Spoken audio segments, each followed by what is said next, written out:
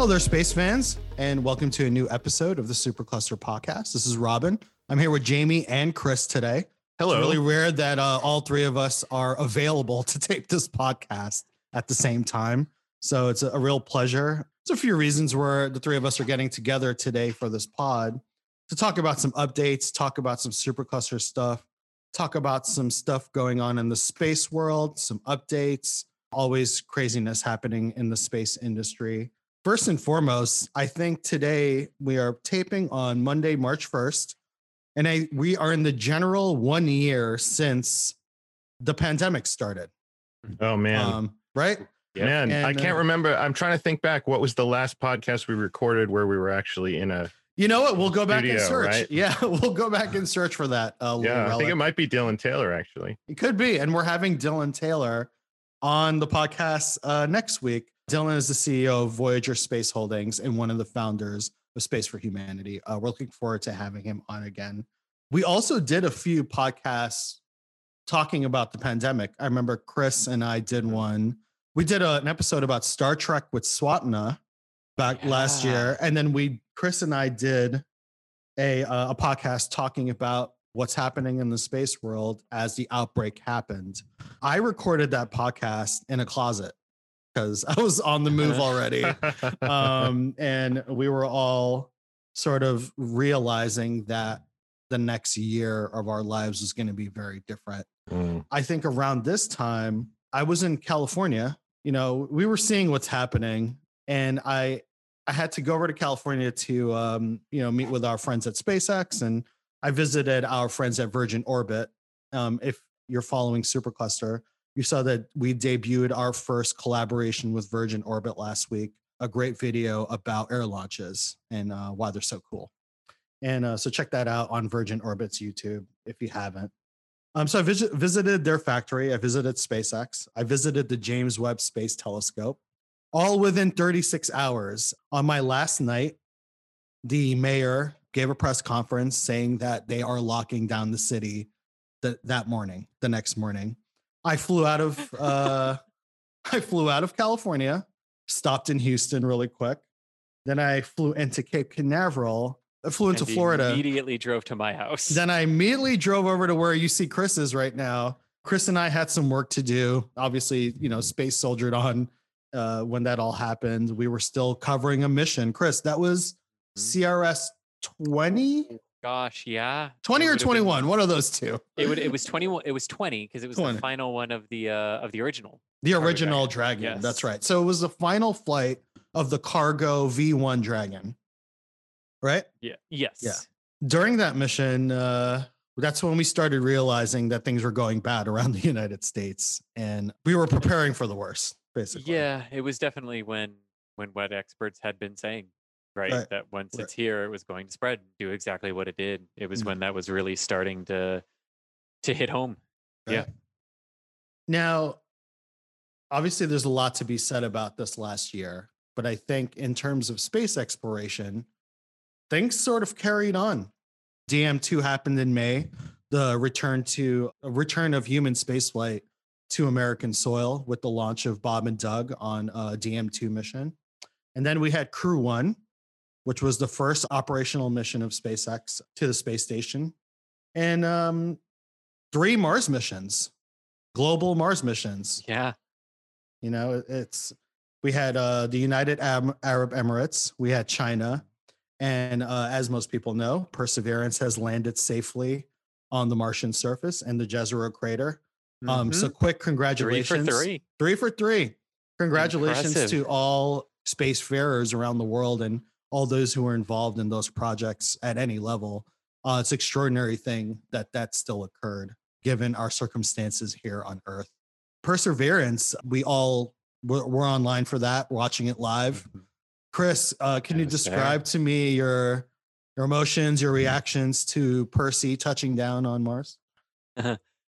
Very much a similar reaction that I had to being one of the very few who was there watching it launch in person, watching it land from my office without anybody to share in the excitement and share in the exhilaration and I mean, thinking like if this would have landed and it wouldn't have been a pandemic, what would we have done? I mean, yeah, I still probably would have been in my office covering it for the live stream, but maybe Right. I would have been down with a colleague, Yeah. right?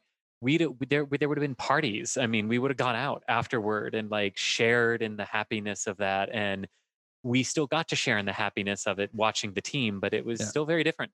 And Very, I'll tell very you, different. launches are shockingly different Yeah. without everyone there. But it is nice that it's carried on, because I think above the scientific achievements and the scientific advancements that all of these missions continue to give us, which is of course their first and foremost role and what they're designed to do, Right. it's that uplifting moment of just sheer hope and joy and happiness. Like you're watching something leave the planet that's going to do something cool. You're watching something enter orbit or land on another planet that is, you know, has a decent shot of still being operational when humans follow it.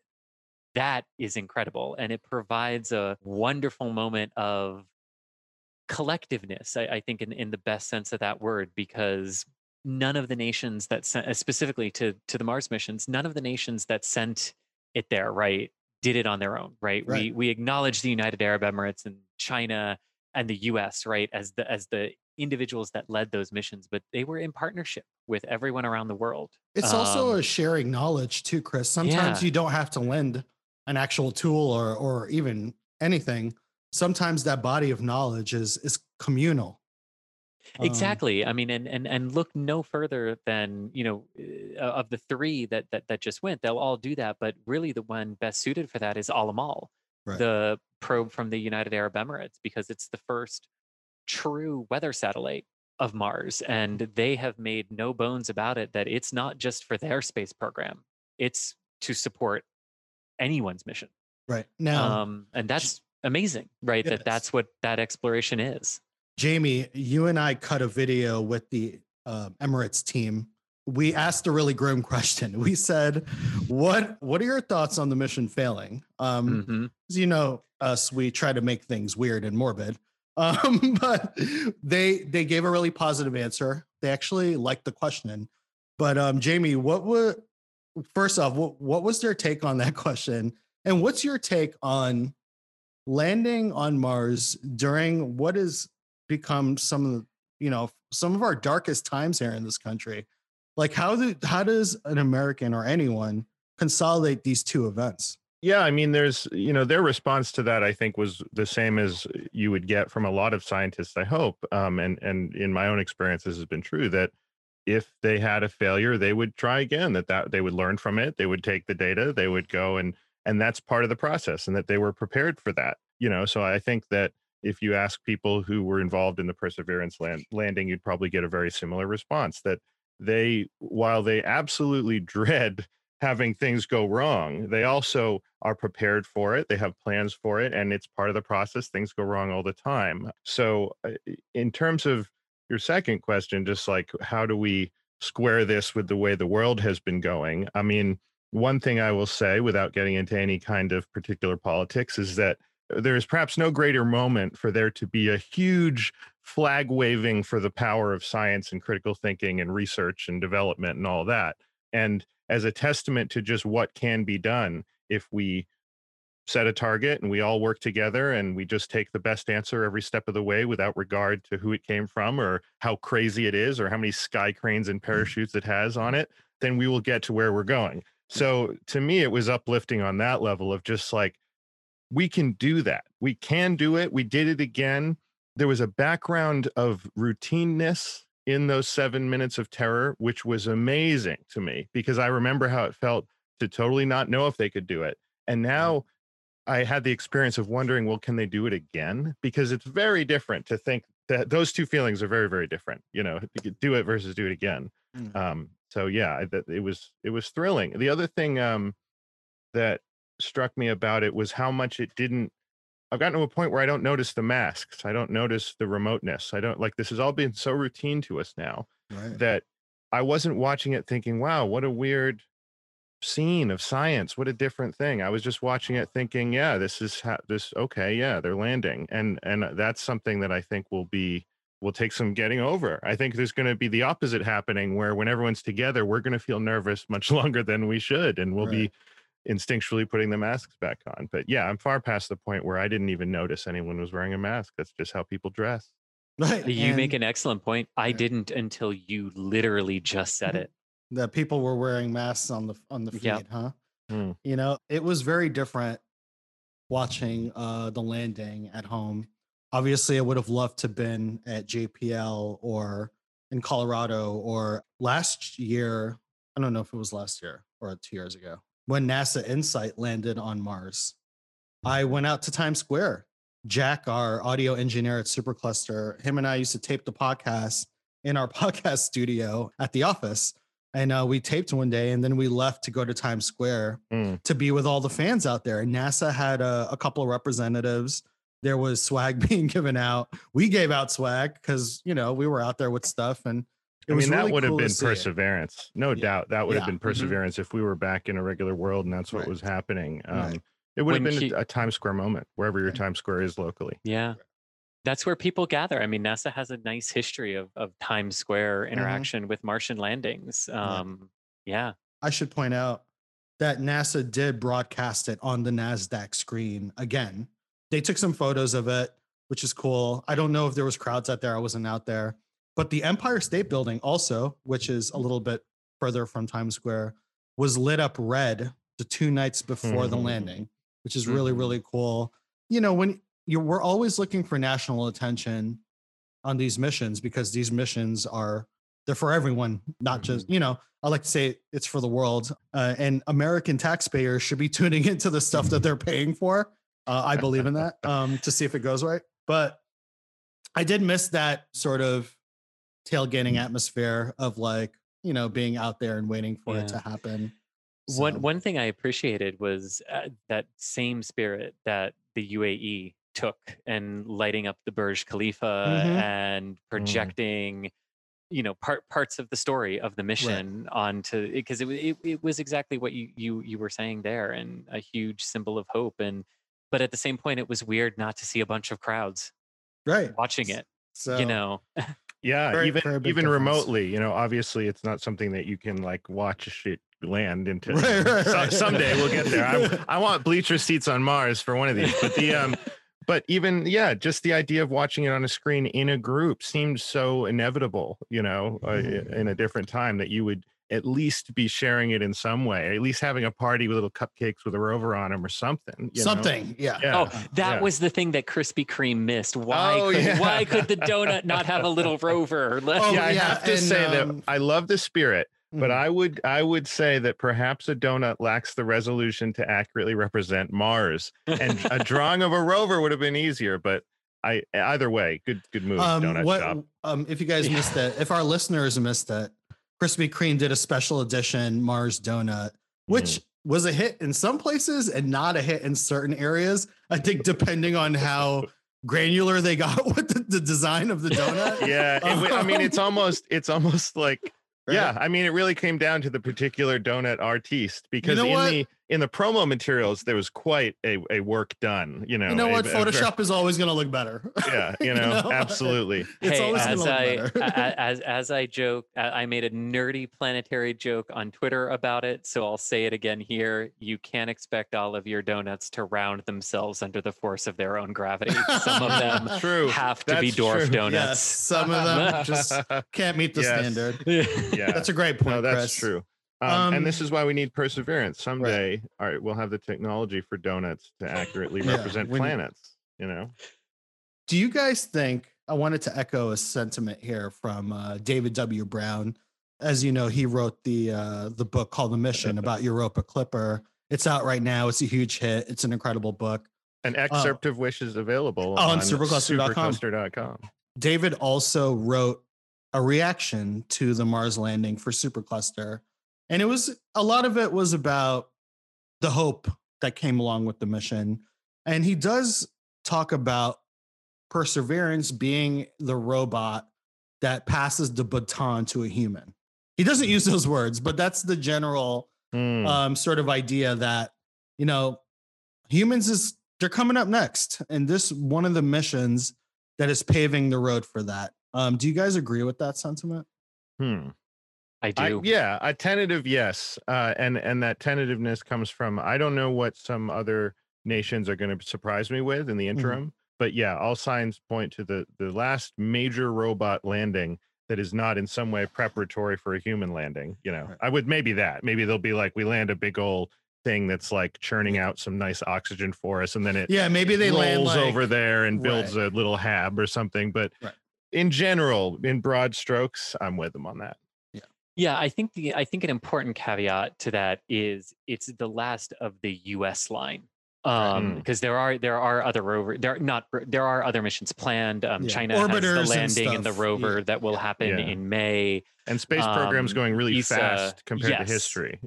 Exactly. But I think the overall point is correct. Perseverance is the last major laboratory that will be hands off from humanity. And I mean, I kind of said it earlier jokingly, like, it landed and there's a better than decent chance that it will still be functional when humans get there. I mean, the same is true for Curiosity at this point. But it is the next real step, and we see it coming with SpaceX in Boca Chica. The next step is humans.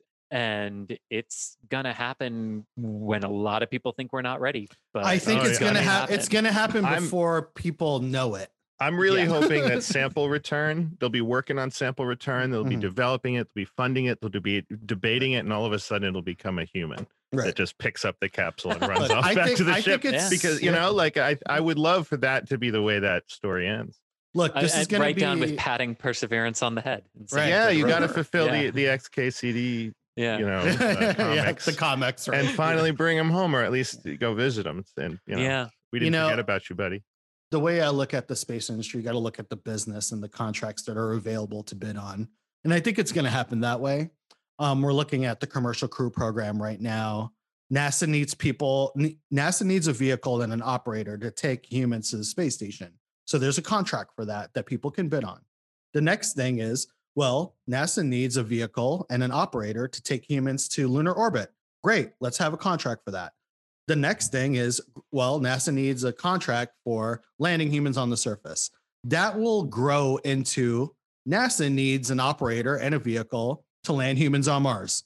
It's not going to be this the movies, Hollywood really love to dress up those missions, but it's going to be someone needing something and someone providing something. It'll be NASA needing a service and SpaceX having the technology to provide that service. And that will lead to humans to Mars, in my opinion. But I do see Perseverance looking at the biology of Mars and looking at the history of it, helping us understand what the makeup of the world is, how we'll definitely inform on how we build our habitats, how we make fuel, how we do all sorts of, pushing the boundary of science on the planet. Once we're there, will be a blank canvas. We're no longer going to have this robotic intermediary. Humans are going to be able to look and feel and do all the cool things that we want to do.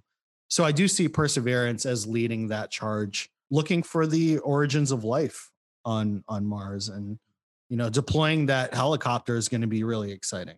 Oh, it really is. It really is. As is, I think, if we're talking about this, right, the natural extension of it is they put the plaque on Perseverance of the family plaque. The family plaque. Yeah, so the next one will have a human included in that. That's amazing. Cool. Yeah, and we already have the design for a little pixely human guy from Space History. Pop him in there, But to wrap this Mars conversation, please check out David W. Brown's article for Supercluster. It's a beautifully written essay. It made it to the front page of Reddit the other day. Got something like 40,000 upvotes and 2-point-something thousand comments. It was really amazing to see how excited people are about finally getting humans in the direction of Mars, at least, and start talking about that. There are a few things about space exploration that really get people going and fired up. Landing humans on a new planet is definitely one of them. And I think that just a last thought on that, one of the things that's so great about these rovers is that amongst all of the things that we launch into space, they are perhaps the easiest to anthropomorphize. So short of putting a human there, putting a rover there really gets our hearts going. You know, Yeah, like yeah. they managed to do it a little bit with Rosetta and Philae and that whole thing. And you can do it with a craft that's just a little, you know, canister with some solar wings. But Yeah. when that thing can drive around and it's got little camera looking eyes, and you know, that's really when we can see Johnny Five on Mars. Oh, Jamie, I don't know if we did this already, but we have to add Percy to the astronaut database. Hooray! That's so exciting. Yes, that's yes. true. That is a Yeah. robot astronaut fully. It got in a spacecraft, flew to another planet, and got out to drive around. Right. Yeah. So now Percy's going to be added. Jamie now will get that done. Mhm. Chris, I know we've been monitoring. NASA broadcasted a spacewalk yesterday. Mm-hmm. Can you tell us a little bit about the spacewalks? I know that we've been updating, Supercluster has been updating our astronaut database. Victor had went out, Kate had gone out, and did Mike go out yesterday? No, just the two of them. Just two, and, okay. And Mike and Suichi were inside doing the what's called intravehicular activity work. Right. So basically, big fancy NASA term for supporting them outside. That's awesome. Right. Yeah. No, this was a pretty cool spacewalk. So the previous two, the prior month in February, had been dedicated to sort of finishing up little odds and end tasks that had been outstanding outside of the station. And then this one really kicked off a new series of work. So the gigantic solar arrays, the really iconic solar arrays of the station, are really, really old. The oldest set of them are 21 years old, and the youngest set were launched 12 years ago. Wow. So one of them is older than the operational space station. In a way, yes, because everything in space is based on technology that much farther back, because you had to prove it for space, which is why. So they're not even modern from when they were launched. They're modern from when the design spec was put out. Yeah, exactly. So basically, if you look at what could those arrays have produced maximum, right, and what are they producing now, they've degraded in what they're capable of doing, which was expected. Right. And the previous line of thought was that we would just simply replace the solar arrays because we had the shuttle to take up these huge sets of arrays, right? And then we got rid of the shuttle, and then we were like, well, this is still a problem. So what are we going to do? So Boeing and NASA came up with this pretty cool solution to use state-of-the-art new rollout solar arrays. So new flexible material, they're packed in canisters, they can launch inside the trunk of SpaceX Cargo Dragons, and the robotic arm can just reach up inside the trunk, take them out, and then bring them out to where they are, and then astronauts will attach them.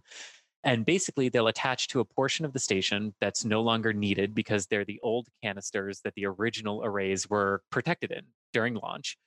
So they'll mount these new arrays out there, but in order to do that, they needed some more brackets and some more attach fittings. And that's what the crews are going to now spend the next few years doing, is going from site to site and installing these brackets and braces before the new round of solar arrays come up. And then they install the brackets, the solar arrays come up, they install the brackets, the solar arrays come up. And that's how they do it. And basically, this will get the station back to peak power generating performance.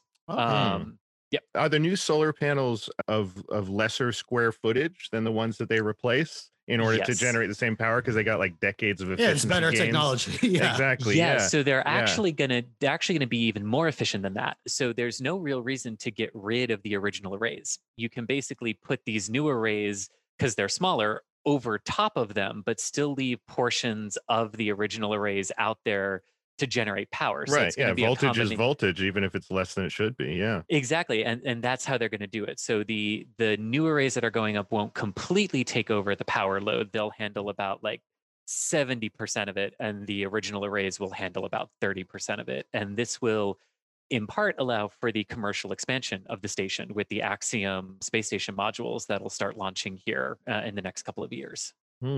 I wonder what the mass implications are of adding these rollout solar panels to the thing. It's a good question.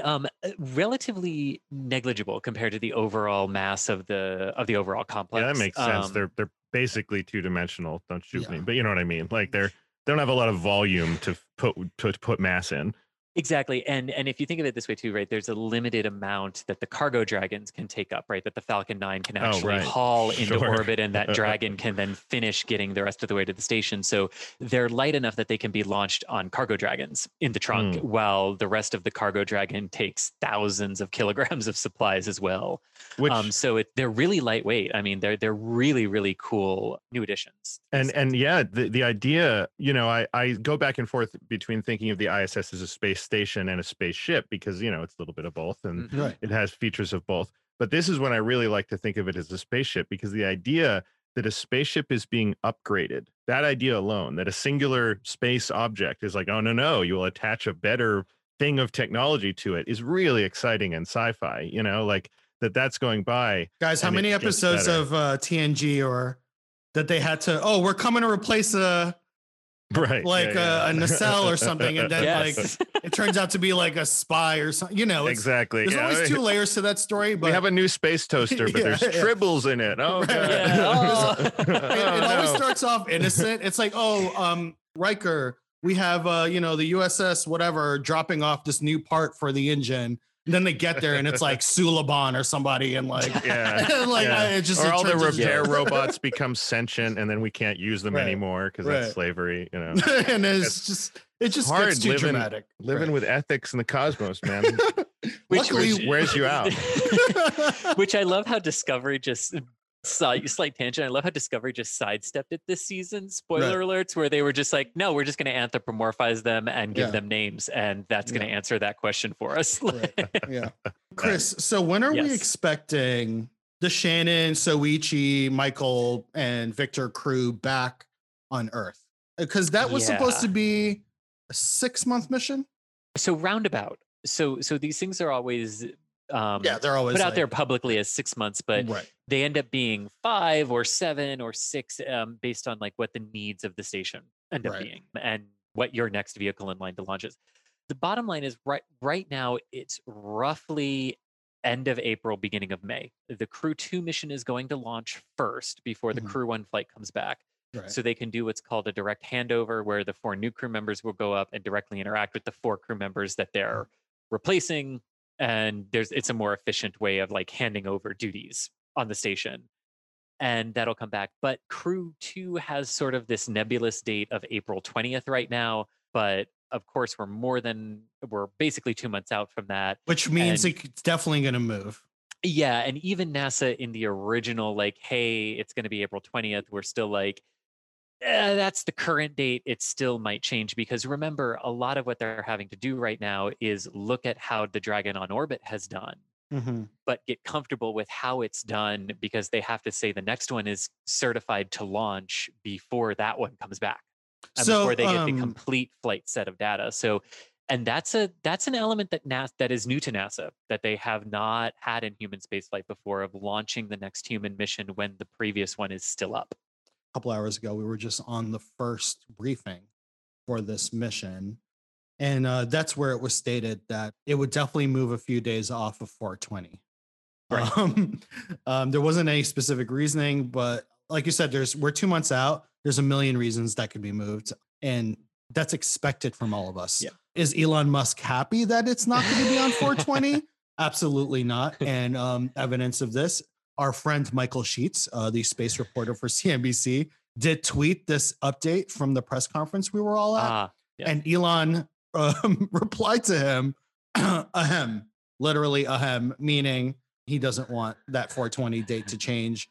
For entertainment purposes, I would like also for that date to hold for that mission, just because. More than anything else, by far, Elon Musk is a marketing professional. He's a marketer. He's not really any of the other things he claims to be, but that thing he is.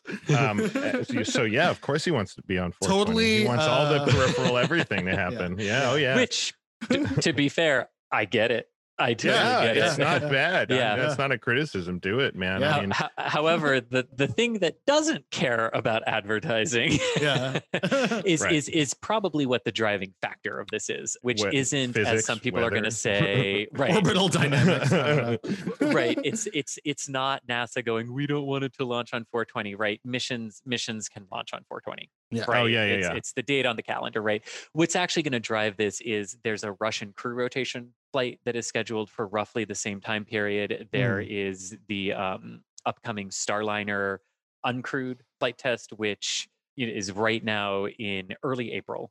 And it's just a very busy period on board the station. And with that, you have to sort of time things so that the Russian Soyuz carrying people can get there within 3 to 6 hours. And to do that, you have to literally move the space station's orbit. So all of those things kind of have to fit into the larger puzzle piece. And if that means it ends up being April 22nd or April 21st, because that's what's needed for the crew, that's what you end up getting.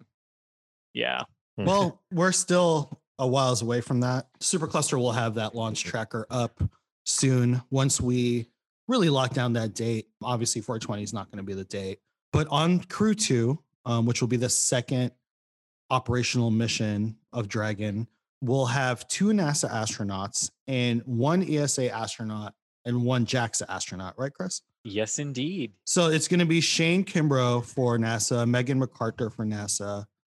And who are the other 2 astronauts, Chris? Yes, so it's Koichi Wakata from the Japan Aerospace Exploration Agency and Thomas Pesquet from the European Space Agency are rounding out that crew. Oh, I So recognize that name. He's a veteran. Yes, I'm not sure who else is a they veteran both on this are. flight. They both are veterans. Okay, Actually, cool. it's an 4 of all them. veteran. Yeah, It's an it's all all veteran veteran flight. flight. Yes. All veteran flight. Cool. However, it will be Megan's first trip to the space station because her veteran flight is the final shuttle flight to the Hubble telescope. And Oh, wow. Oh, wow. one of the coolest things I think that she has to her name, and as far as we know, she is the last person to actually send a command to humanly interact with the Hubble telescope. She sent the command from the shuttle's flight deck to release Hubble back into orbit from the shuttle arm on that flight. You know what that means. Now Hubble is imprinted on her. She's the last human to talk. is- That's a sci-fi story. Hubble, it thinks that she, and rightfully so, she is Hubble's mother.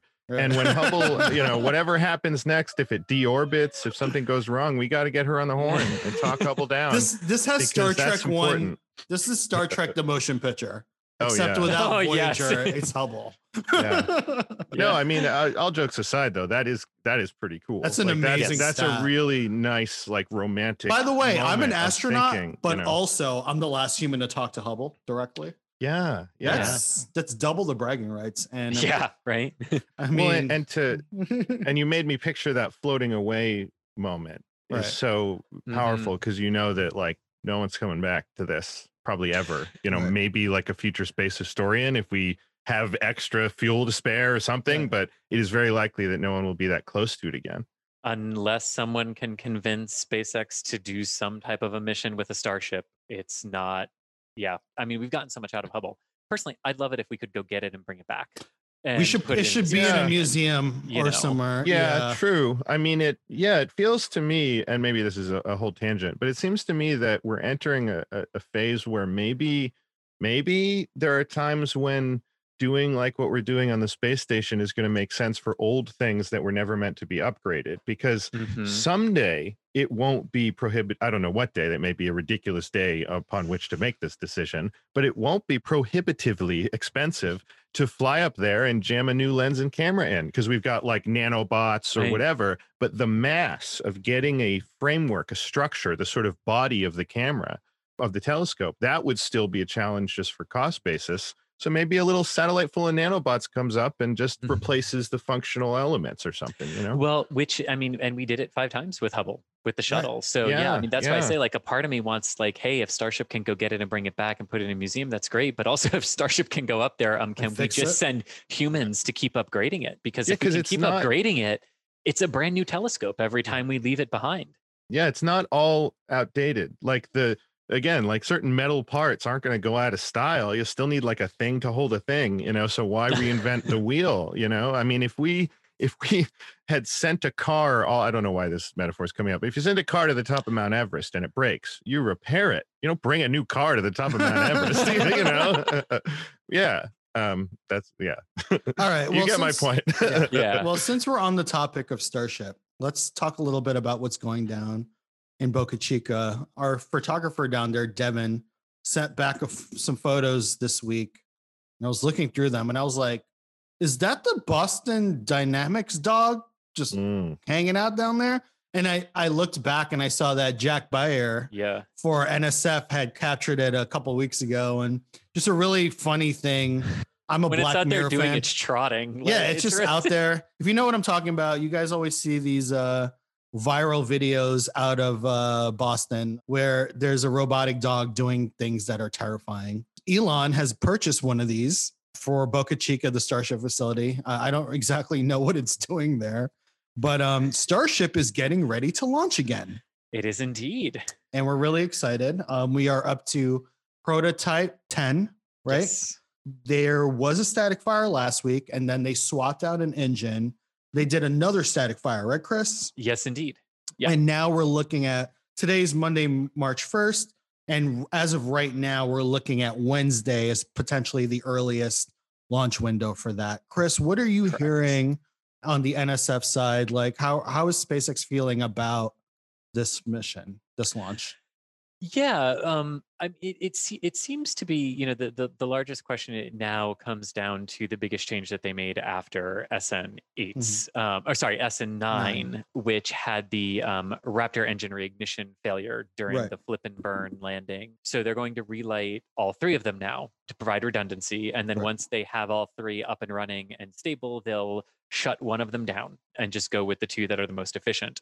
Until Elon sort of gives the percentage number, I think they're a little more confident in this one, just because having three engines come back up is going to give you a lot of wiggle room. A little bit more control too. Exactly. And, you know, we didn't hear anything from Elon or from SpaceX that the pressurization issue that got them on the first one recurred on 9. Right. So it looks like that was solved. So this is, you know, okay, you found the problem, you fixed it. Another problem came up, you fix it. Now let's go.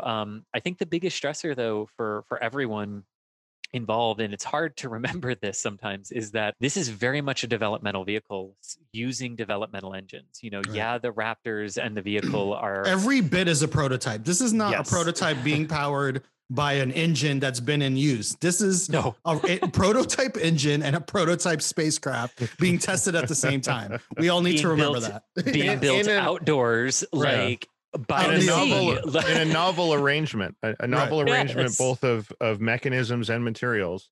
So we don't even know if it ever will work. I mean, I'm confident, but you know what I mean? It's not like, we just built a longer car. You know, it's like it's a whole, the concept has been in all of our drawings and in our imaginations for quite a while, but for 50 years at least. Yeah. I mean, the last time people got something like this to work, oh geez, Chris, you'll have to help me out. There was that triangular pyramid spacecraft that could do vertical takeoff and landings. And Venture Star, right? There's some really good proof of concepts, but this is new. This is like a whole other kind of level, you know. Well, honestly, like this is the equivalent of like novelization that the shuttle was in 1981, when people were looking at it going, it's a what?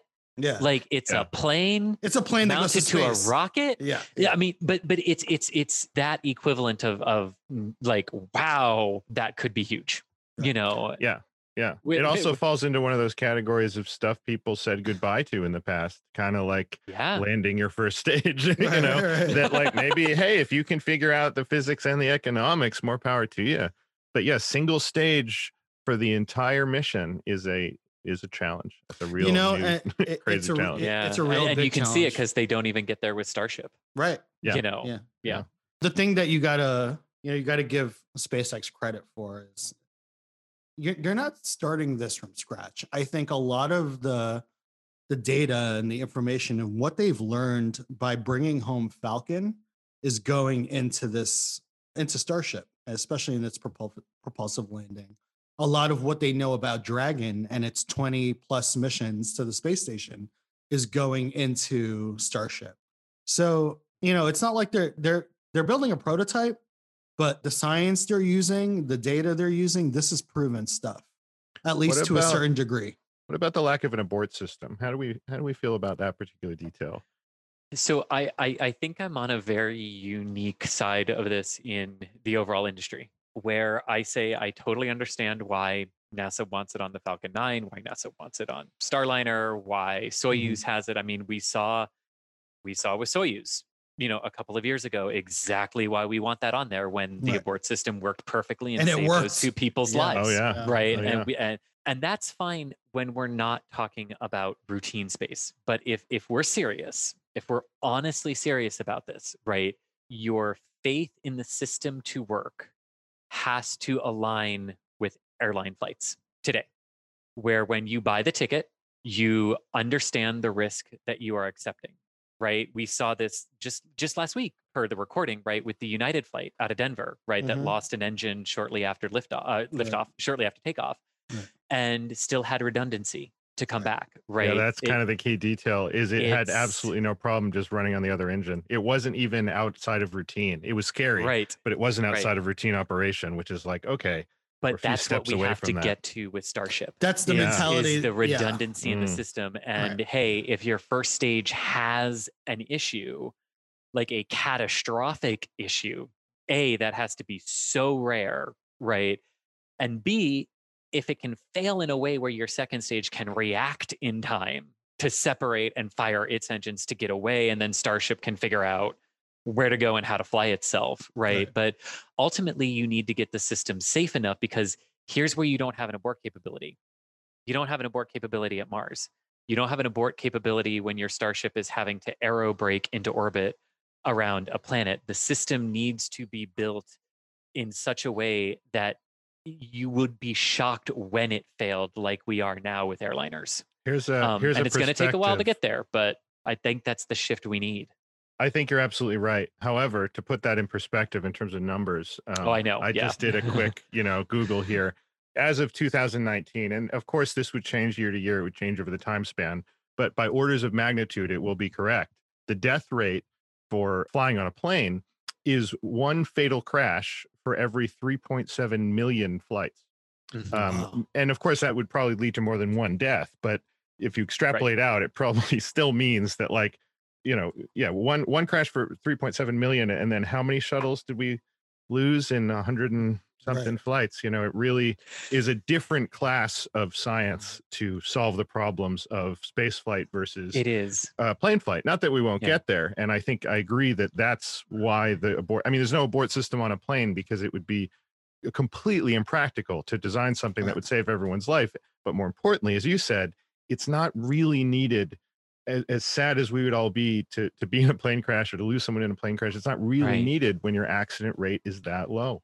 Right. And two big points that I want to make here is that I think Elon Musk and Gwynne Shotwell have always used this talking point over the last 10 years, that space travel has to become as regular as airplane travel, and that Starship was meant to operate like an airplane in terms of like the safety expectation, the consistency, and the rapid reuse of it.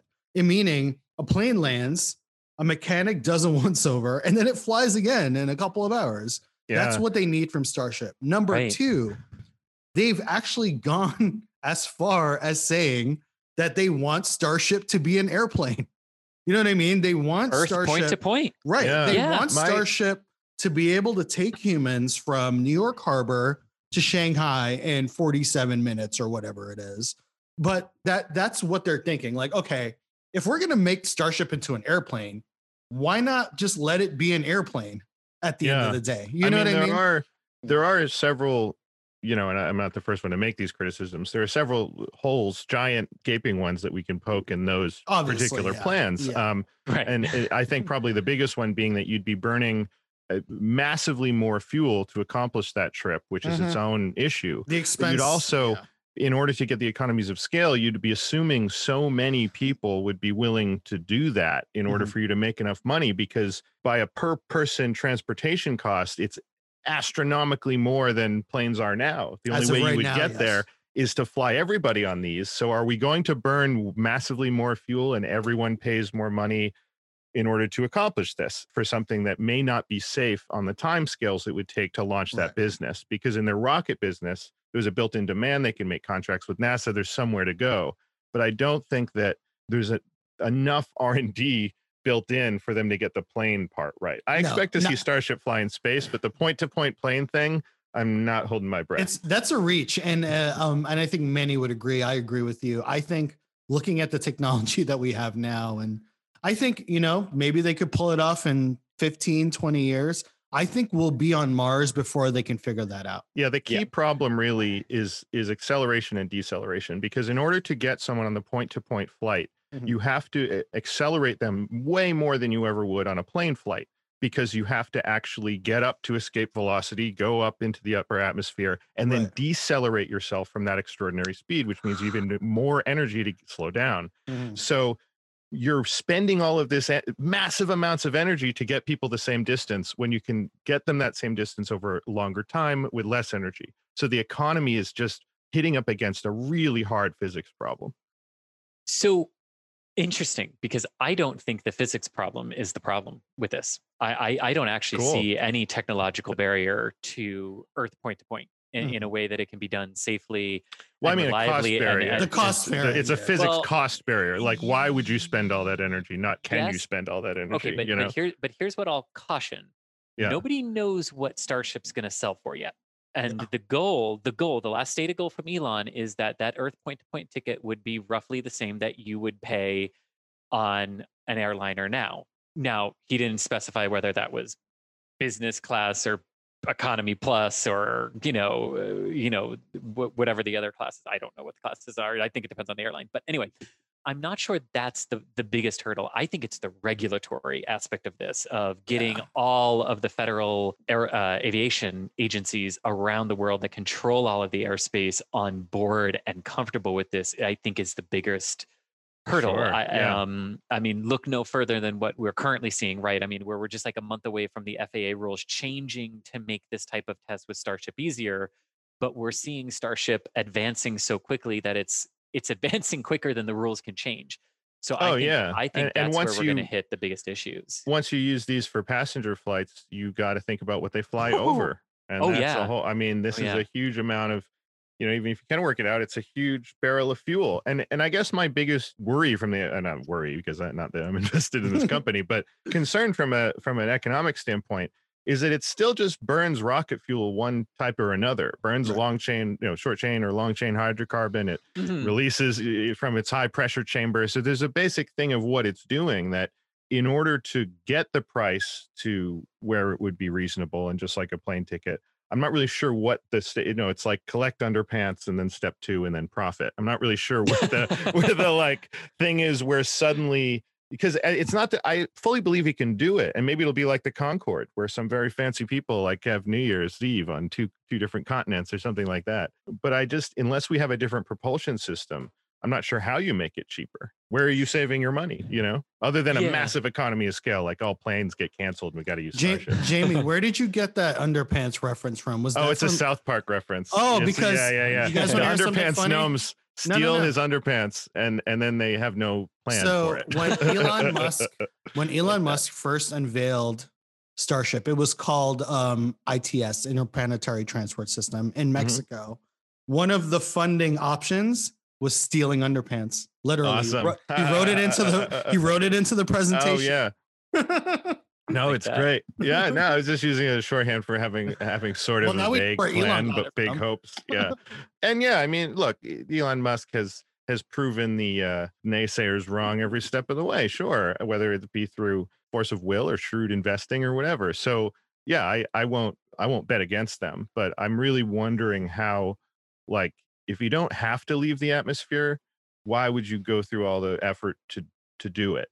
Because if you're going to space, you got to go that way. But if I'm just going to France, unless I really got to get there, like I'm the president of France and France is on fire, then I don't know. Well, but I mean, I think it that way, to be fair, like space is one of the more viable routes in that regard, because it's easy if you can just aim yourself and time your trajectory so that your engine cuts off when you have just the right speed to arc up, and then come back down into the atmosphere at no more acceleration than you would feel on a roller coaster. But how do you stop? parachutes? How do you Well, land? no, You know? Starship, it's just the belly flop and the engine reignition and flip and burn. Oh yeah, sure. Yeah. I think once they iron out that process, and I'm shocked when I see that belly flop, because when I was Chris and I were Yeah. with Elon when he told us about doing this. We were in Texas. It was a couple of years ago, and Elon was showing us his belly flop. And I think I remember me and Chris, a couple other people, we all looked at each other like, they're gonna try that over aerospace. Like I'm telling you, man, it's a real question. It's Yeah. like you're spending extra delta V because you're accelerating something more than you have to. That's Right. again, I keep coming back around to that. Like even if it's physically easier, it's still more fuel than you need to spend to get something from point A to point B. And But in a business, you're always going to come back. Like the airline business is run on the price of fuel. So Right, how would he exempt himself from that? because you can literally on these ocean platforms that they're talking about building, put oxygen and scrubbers to pull all of this fuel out of the air and just make it right there, and then you don't buy it from anyone. Oh, Chris. okay. I mean that, yeah. Since we're Because this, and no, Jamie, but this is really important because I want to sort of bring this full circle, because this is how it works. You're asking all the right questions, because it's what we have to do on Mars, right? We can't buy Right, methane yeah. and oxygen on Mars. Yeah. We have to pull it out of the atmosphere and make it. Well, you And can there's an also do experiment there that. right now, by the way. Right? We Yeah, just exactly. sent a on super cool Perseverance, experiment, yes. to see if we can make some oxygen passively. That would be so rad. So why can't you do it on these floating barges and ocean platforms? So- and the I answer don't is know. you can. That could be. That's how they do it. Yeah, that's If how you- this is economical. Yeah. If you get the energy to be, I know nothing is free in this world, but to Right. be essentially free, or at least vertically integrated, or from a source we haven't discovered, or from a better source of the same fuel, then this becomes like entirely, as you said, it's just a physics and safety problem at that point, which might be too much, but Right. yeah, it's like, I mean, yeah, at that point, it's just, do you trust it enough to be going at a deadly speed until literally the last moment on these propulsive landings? Yeah. I mean, Which That's sounds exactly right. amazing. Sounds pretty fun if you believe now, it. Chris, you brought up these platforms. Yeah. NSF was the one that you guys discovered the Sure. platforms that SpaceX had purchased. I think it was Jack Bayer and Michael Baylor confirming all the paperwork, and you guys did such Mhm. great reporting on that. Tell us a little bit about what you guys discovered over at NSF. So SpaceX purchased these two sea-based oil platforms, Yeah. right? They've Mm. already put some names and stuff on them, but SpaceX, I think Michael Baylor discovered that SpaceX had purchased through some subsidiary an energy company. Is that fair to say? So there's a lot of moving components to this, Right. right? Yeah, like of how these were built, or no, sorry, how these were purchased. It wasn't like we just found, and the deed of sale is to SpaceX. It's No, through a bunch of weird. it was yeah. to a bunch of subsidiaries, and Like Disney. Hey! No, seriously, that's how they bought up Florida. but no, super proud of the team and Michael and Jack for that, because but basically, it's not just the oil. With the old oil platforms, there's a other company involved in this too, which makes sense when you look at the energy Right. production needs that are going to be needed in Boca Chica and on these platforms, like we were just talking about, Jamie, with the fuel needs, right, for this vehicle, because this vehicle is massive. It's not just the Starship we've seen. There's also a booster, which is Right. We've only seen half of times the its Starship. size. Like, You're reminded of this. Oh my We've God. only seen half of the Starship. I and know you've he's seen the nowhere near small this. half of It's it. like- Half. It makes you think like, okay, wait a minute. What is the compression strength of steel? How high can you build this before Lot. it collapses? I know it's he's of course nowhere near this. Skyscrapers exist, but it's the type I of know. thing where if you're thinking that if that's hollow, how can you put it together without pressurizing it? And Right. I can see the answer in these photos that Devin has taken, but it's but in pretty a lot of unreal. ways, what these ships mean is that in a lot of ways, Starship operations are at the level and the speed that they want these to occur at, right? Where we're talking about the potential to reuse the Starship 3 times a day. That's a lot of noise impingement on national wildlife areas in and around Boca Chica. That's a lot to ask the local population to Right. deal with. I mean, imagine if you had multiple rocket launches going off every single day. Like, I know a lot of us would be thrilled, and I'd be like, sign me up. But if you're trying to sleep at 2 o'clock in the morning and one of these needs to launch on a mission, that's a lot to ask, especially if you've already done 8 that Right. day, right? So the goal is basically to launch them from these platforms and do a lot of their operations from there, but still build them on land and then launch them from To land there. to the platforms to then be used for their missions, which is really cool. So, but it's an integral part of what they're looking for too, because as well, the Earth point to point is not, coming down at JFK Airport or Ronald Reagan International in DC. It's coming down many kilometers offshore, safe away from major population centers, but close to those major population centers, and then being ferried to land. And these types of platforms will help with that. So expect many, many more of these to be bought Yeah. as this There's program also- develops. There's also the emissions question of whether people are going to accept, as if this expanded dramatically, whether people would accept that much. I don't have a really good ballpark on how many of these would be happening and how that all balances out. But again, I did a quick Google here and it says that a typical SpaceX launch, obviously there's a lot of variability, is about 60 cars driving for a year. So we need to make an important distinction here. So the Falcon 9 and the Starship use different fuels. So their pollutant levels are going to be different. Totally. And that's why there's a lot of hand waving going on. But we know that it's going to be a lot. I mean, you can't really burn these things in a completely clean way. And so ultimately we're going to be releasing these into the atmosphere and blah, blah, blah. How does the math work out? And it may very well, at the end of the day, not be so bad, but certainly giant plumes of rocket exhaust, even though a lot of it's going to be water vapor, could have a political impact. It could. So I would really encourage people to go look at Tim Dodd, Everyday Astronaut video.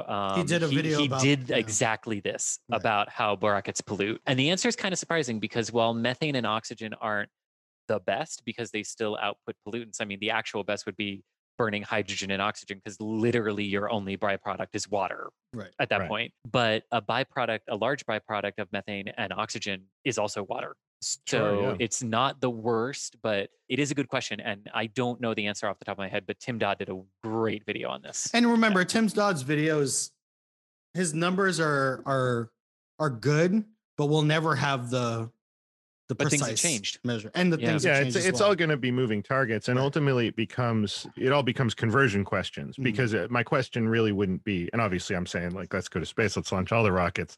The trade-off is going to be worth it for a long, long time. We would have to be launching so many rockets for the trade-off in human achievement and knowledge not to be worth, the fractional difference. But we think if we convert massive segments of transportation to rockets, is that better or worse?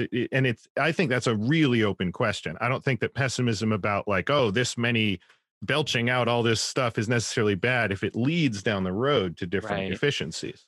Well, and I think a good point to that too is, you also can think of the balance too, right? Because it's not just how much does it put out, it's how much does the system net put out. What's because the because if you're pulling a bunch of carbon dioxide from the atmosphere to make oxygen and methane, but only a portion of that is being put back out as carbon dioxide, well, your net effect might be more positive than the system would lead you to believe because of how you produce that fuel to begin with.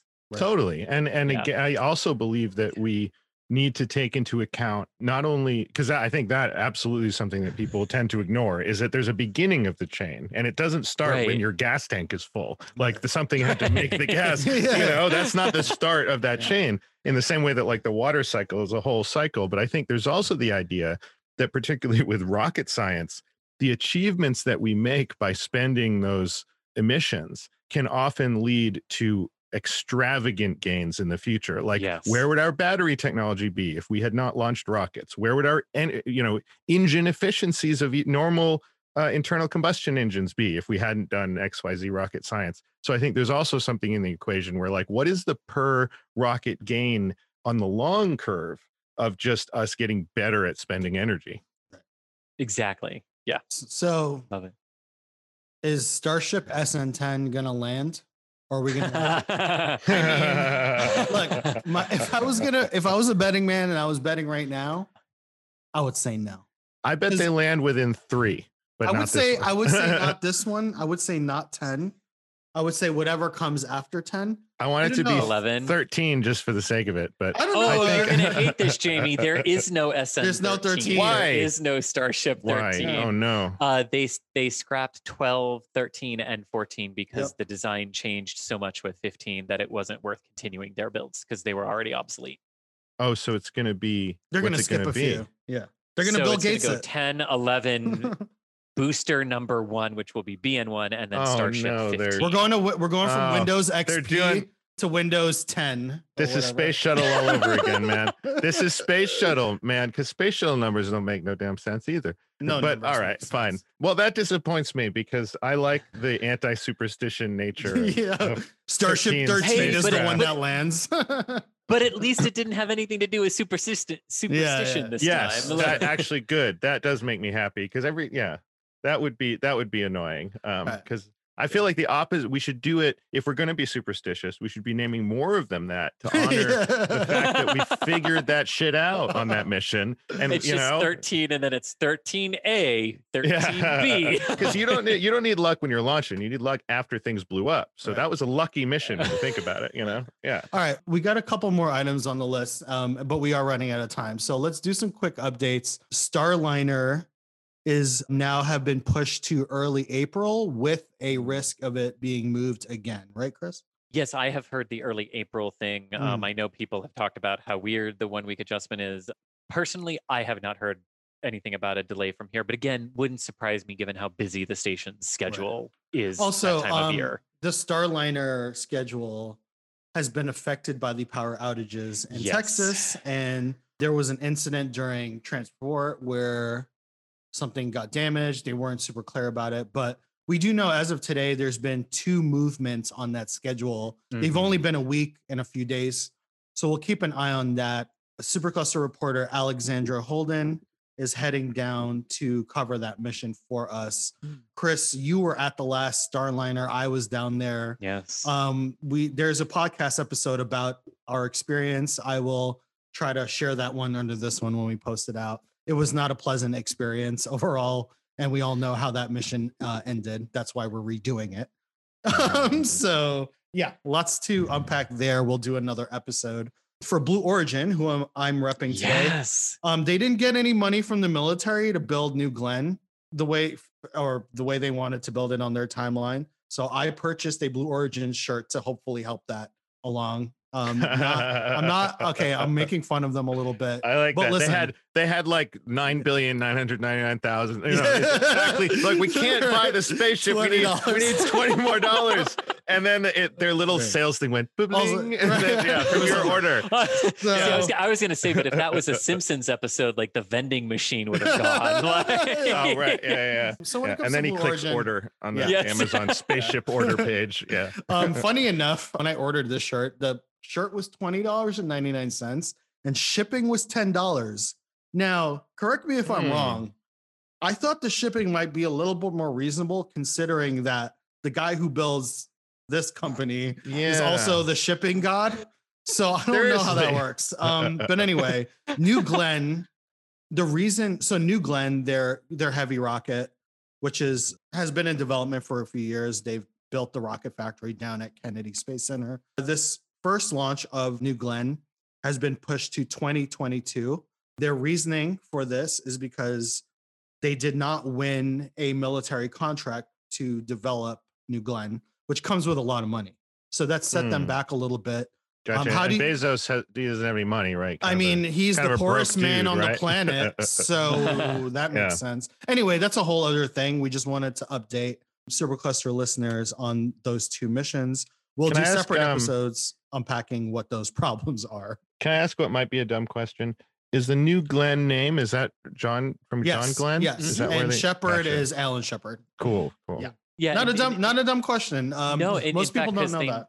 Yeah, because they named their suborbital vehicle Shepard because his flight was the first American First. suborbital, Oh, and then they yeah. named Glenn for the first Totally. orbital. Yeah, Right. Yeah. So we wish the best to Blue Origin. We hope that, we kid about them, but hey, SpaceX had delays too. Everyone had delays. We just have to give them the opportunity to fix whatever issues they're having with New Glenn. Of course. Yes. The last thing I want to talk about today is an amazing story written by Chris himself for NASASpaceflight.com.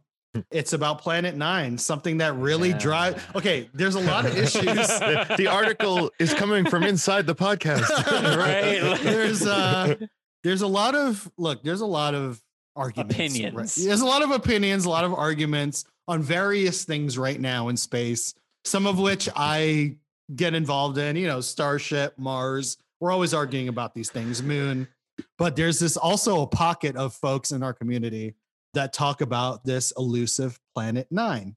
Oh, Chris, take it from there, buddy, because I am not getting into this part. Make us believe. I will happily wade into this. This is one of my so outside of rocketry, one of my absolute favorite areas is astrophysics and what's going on in various things out there, various places out there.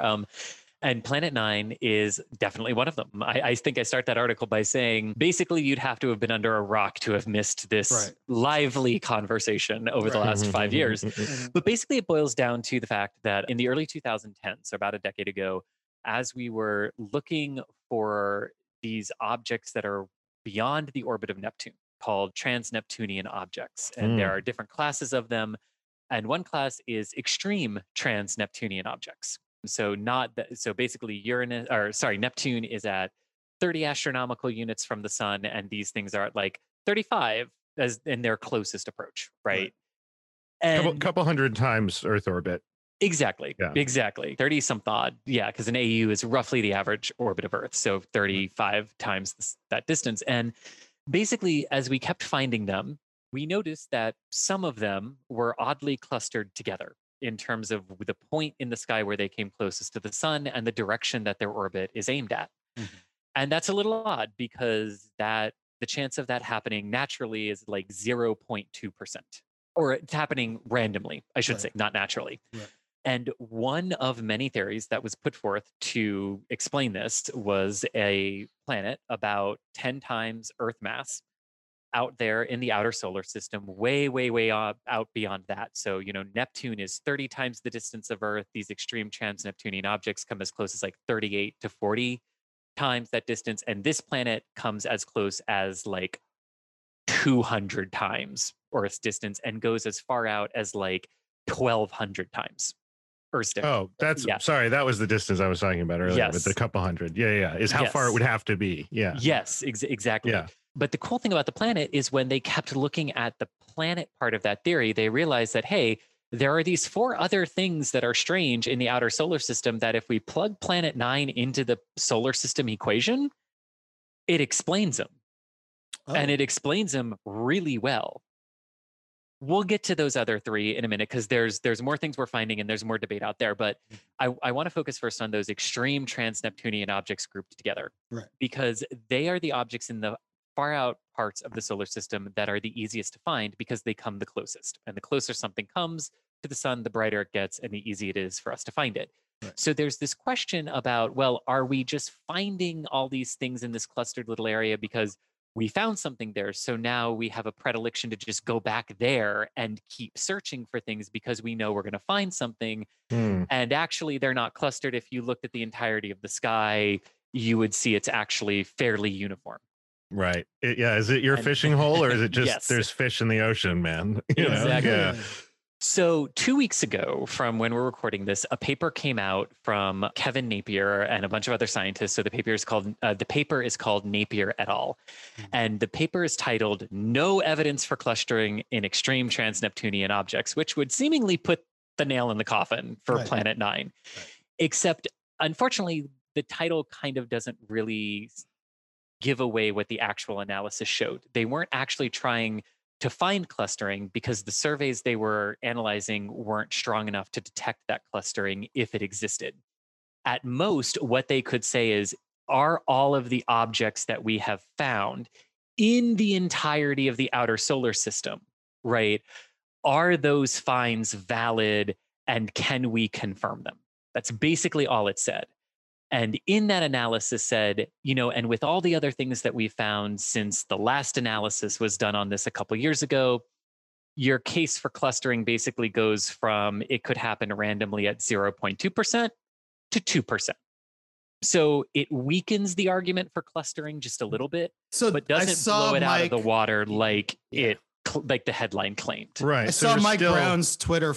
He did a Twitter thread about this Yes. analysis, and I saw that. Did you talk to Mike, Chris? I did not talk to Mike, but I did talk to Kevin Napier from Napier et Okay. al. I talked with Mike's partner in this Planet Nine search, Konstantin Batigan. He was Right. wonderful to talk to. And I Legendary. talked- Yeah. Yes, and I talked with her name is Juliette Becker. She's a 51 Pegasi B fellow at Caltech who's working on some of these things in the outer solar system as well. But basically, the reason we paid so much attention to that was because it was like, oh, well, that's the thing that Planet Nine is connected to. So if the case is weakening for that, clearly that must weaken the case for the overall planet. But there are three other things that this theory rests on. One of them are these some of these objects in the outer solar system are also weirdly inclined in ways that they had to have some kind of an interaction with Some pull, some huge friction with a gravity. big body. Right. Exactly. Yeah. And they're inclined in ways that you wouldn't expect that from just like a passing star nudged something. Right. It indicates There's a gravitational force coming from a very large object.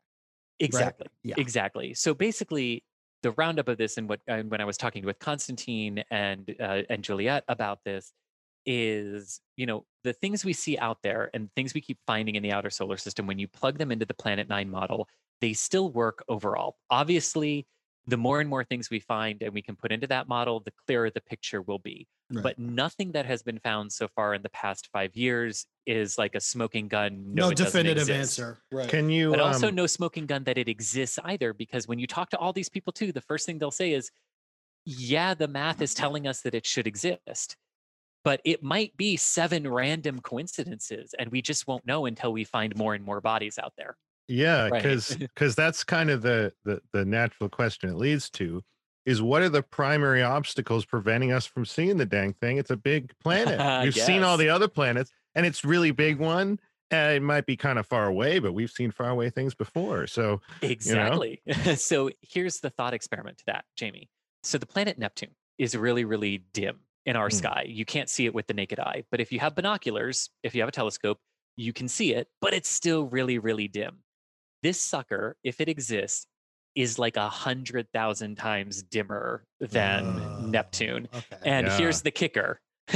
When you look up at the sky, the place that we have to search for is right against our galactic plane.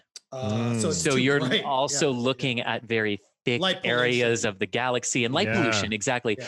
So the odds of the telescope that they're using right now to find it, actually finding it, dwindling. They're about halfway through the search. There are much more powerful observatories coming online later this year, the Vera Rubin Observatory, which should Yeah. be able to find it.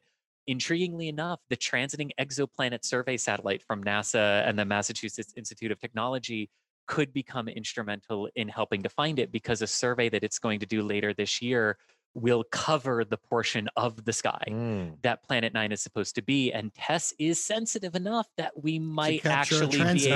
able to grab it if Right. it passes, if it occults another star. Man, I love the basically. idea. I love the idea that some relatively tiny number of photons could confirm the existence of an entire world. And that's like we literally get a all we couple little need. blips Yep. and we're like, it's there. It must be there, because there's no other explanation that checks all Yep. these boxes, and we're just waiting Yep. for that. Chris, do we have a name ready for this planet? No, we do not. Okay. And We know there a we go. couple marketing agencies we can hire for that. Yeah. It's It's good. not So- Planet X. I have heard before, don't call it Planet X, that's wrong. We need good I don't know branding why, for this but planet. apparently So that's- so in the actual literature, Planet Nine and Planet X are interchangeable. Right. Oh, okay. Right. But yeah, Is the this part of public the prefers Pluto not. Planet Yes, X it's doesn't part, mean- it's yeah. part of the Pluto, Pluto thing. Yes. thing. Yeah. Because So Planet X doesn't mean Planet 10. It just means Planet No. X. Literally Exactly. X. could have meant Planet 10 back when we would have had that many. But Exactly. yeah. So now it's just X. The X. Right. Yeah. Yeah. No, if it actually exists, Mike Brown has said that he and Konstantin do have a couple of names in mind, because as the discoverers, whoever discovers it, are the ones that get to put forward the name for approval to the International Astronomical Union, but the Right. International Astronomical Union has to approve it. It's got to So fit. so they can't you name know. it Mike's Planet. Yeah, it's got to fit so the wait, list. You got to have Yes. some Chris. sort of stylistic consistency Wait, to it. It Can't would be a like god. Yeah, Neptune it would be named and after Pluto a god. and Yeah. Jared. It's Right. Yeah. No. We do not want Jared. No. But so Mike Brown, he's the guy that killed Pluto, wasn't he? His Oh, Twitter he's trying to handle is- redeem himself. No, So his Twitter handle is Pluto Pluto- Killer. yeah, and I yeah. love it. He's like, if I can find a new planet, they'll forgive me for getting rid of the old one. Yeah. So, Mike, I love you. I own your book. It's on my bookshelf. Mhm. You killed us a planet. You took a planet away from us, and now you're trying to shove another one down our throats. Yeah. So I think what Mike would argue there, and I'd be remiss after talking with Constantine if I didn't say this too, is it's not so much that they took a planet away from us as it is they illuminated our understanding of what Pluto was, and All also right. just so happened to potentially stumble across one that's bigger than Pluto and would actually be the gravitationally dominant thing in its area, which Yeah. is the final third category Pluto doesn't meet for planethood. Yeah, that's So, true. yeah. Although I think gravitational. So Pluto was dominance just is basically a overvalued. satellite. Yep. Yeah. It's crazy. But I gotta say though, for a non-planet, Pluto sure gets more press than any other one. So Hey, it should be I happy. know, right? It should be happy. It's Hey, it's in our you- public consciousness, unlike any other non-planet. Well, and I mean, it's got to feel special because Ceres, the asteroid in the in the asteroid belt, Mhm. was the same as Pluto for a long time. It was Mhm. considered a planet, and Right. then we Wow. started to find the other asteroids and went, oh, it's part of something much larger. Except there wasn't like the upheaval of oh demoting yeah, it. Like nobody that we cares had about Ceres. when we Actually, said that literally the same all thing right. about Pluto. And it was Dude, just like, you guys. have just minted a new T-shirt idea or patch idea. It's going to be called "Nobody Cares About Ceres," and it's going to have a little picture. It's going to have a little picture of Ceres, and it's going to say around it, "Nobody cares about Ceres," and that's going to be our way of promoting it. I love that. Isn't story. that one of the Yeah. mining spots in that show? The Expanse. The It's one of the Expanse. critical areas. Yeah, in, yeah. season Oh, one yeah, and yeah, book yeah. one. Yeah. Well, I guess they care about Ceres. They care about Yeah. Sirius, Yeah. so but they might nobody actually cares buy about that. Ceres.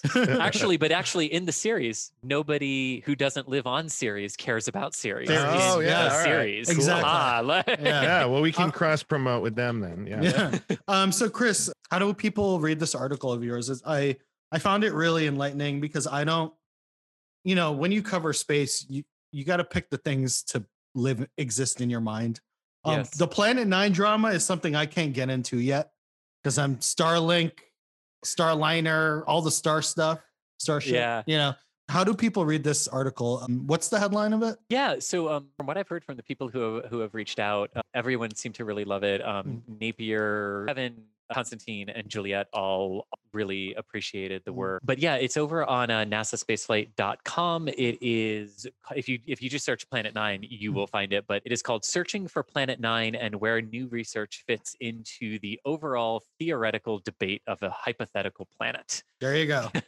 Nice. Everyone's using the longer headlines now. We got to get into that, Jamie. We had David W. Brown on the show. It took Yeah. him like 10 minutes just to say the title of his book. Oh yeah, I had I to know. read the title, and then at the end, I read it really fast. Jamie had to 'Cause I liked perform it. the title. He had to perform it, Yeah. which was awesome. Yeah, it's But fun. anyway, Chris, thank you for being on the show. Jamie, thank you for being on the show. Pleasure. Obviously, we have a lot more to discuss, so maybe we get back at it soon. Some stuff coming from Supercluster. We talked earlier about when is Dragon leaving the station? Who's on station? Mhm. Which spaceships are there? Well, Supercluster has a new app coming. Oh hey, We're only going to tease it a little bit. yeah. We've been hard at work in the utilities closet, making Right. new machines and the computers for y'all. So we're going to be releasing a new utility that will help everyone, including the three of us, Mhm. be better space fans. Having things at a glance, having information at a glance is really important. Knowing what's going on in orbit whenever you want is something we really strive for. So stay tuned because we're going to be beta testing over the next week, and then we'll hopefully be dropping that app for you guys the next week. Yeah, we've got it's that double meaning question. We want to tell you what's up in space, but also what's up in space. yeah, Yeah. exactly. So thank you for tuning in, and we will be back hopefully next week with some better news on Starship and crossing our fingers that it does indeed land and not blow up. That's the note we're gonna end this on. Don't Here, I'm do gonna- not blow up. Positivity. I'm gonna give a sign off just so we don't have to be pessimistic.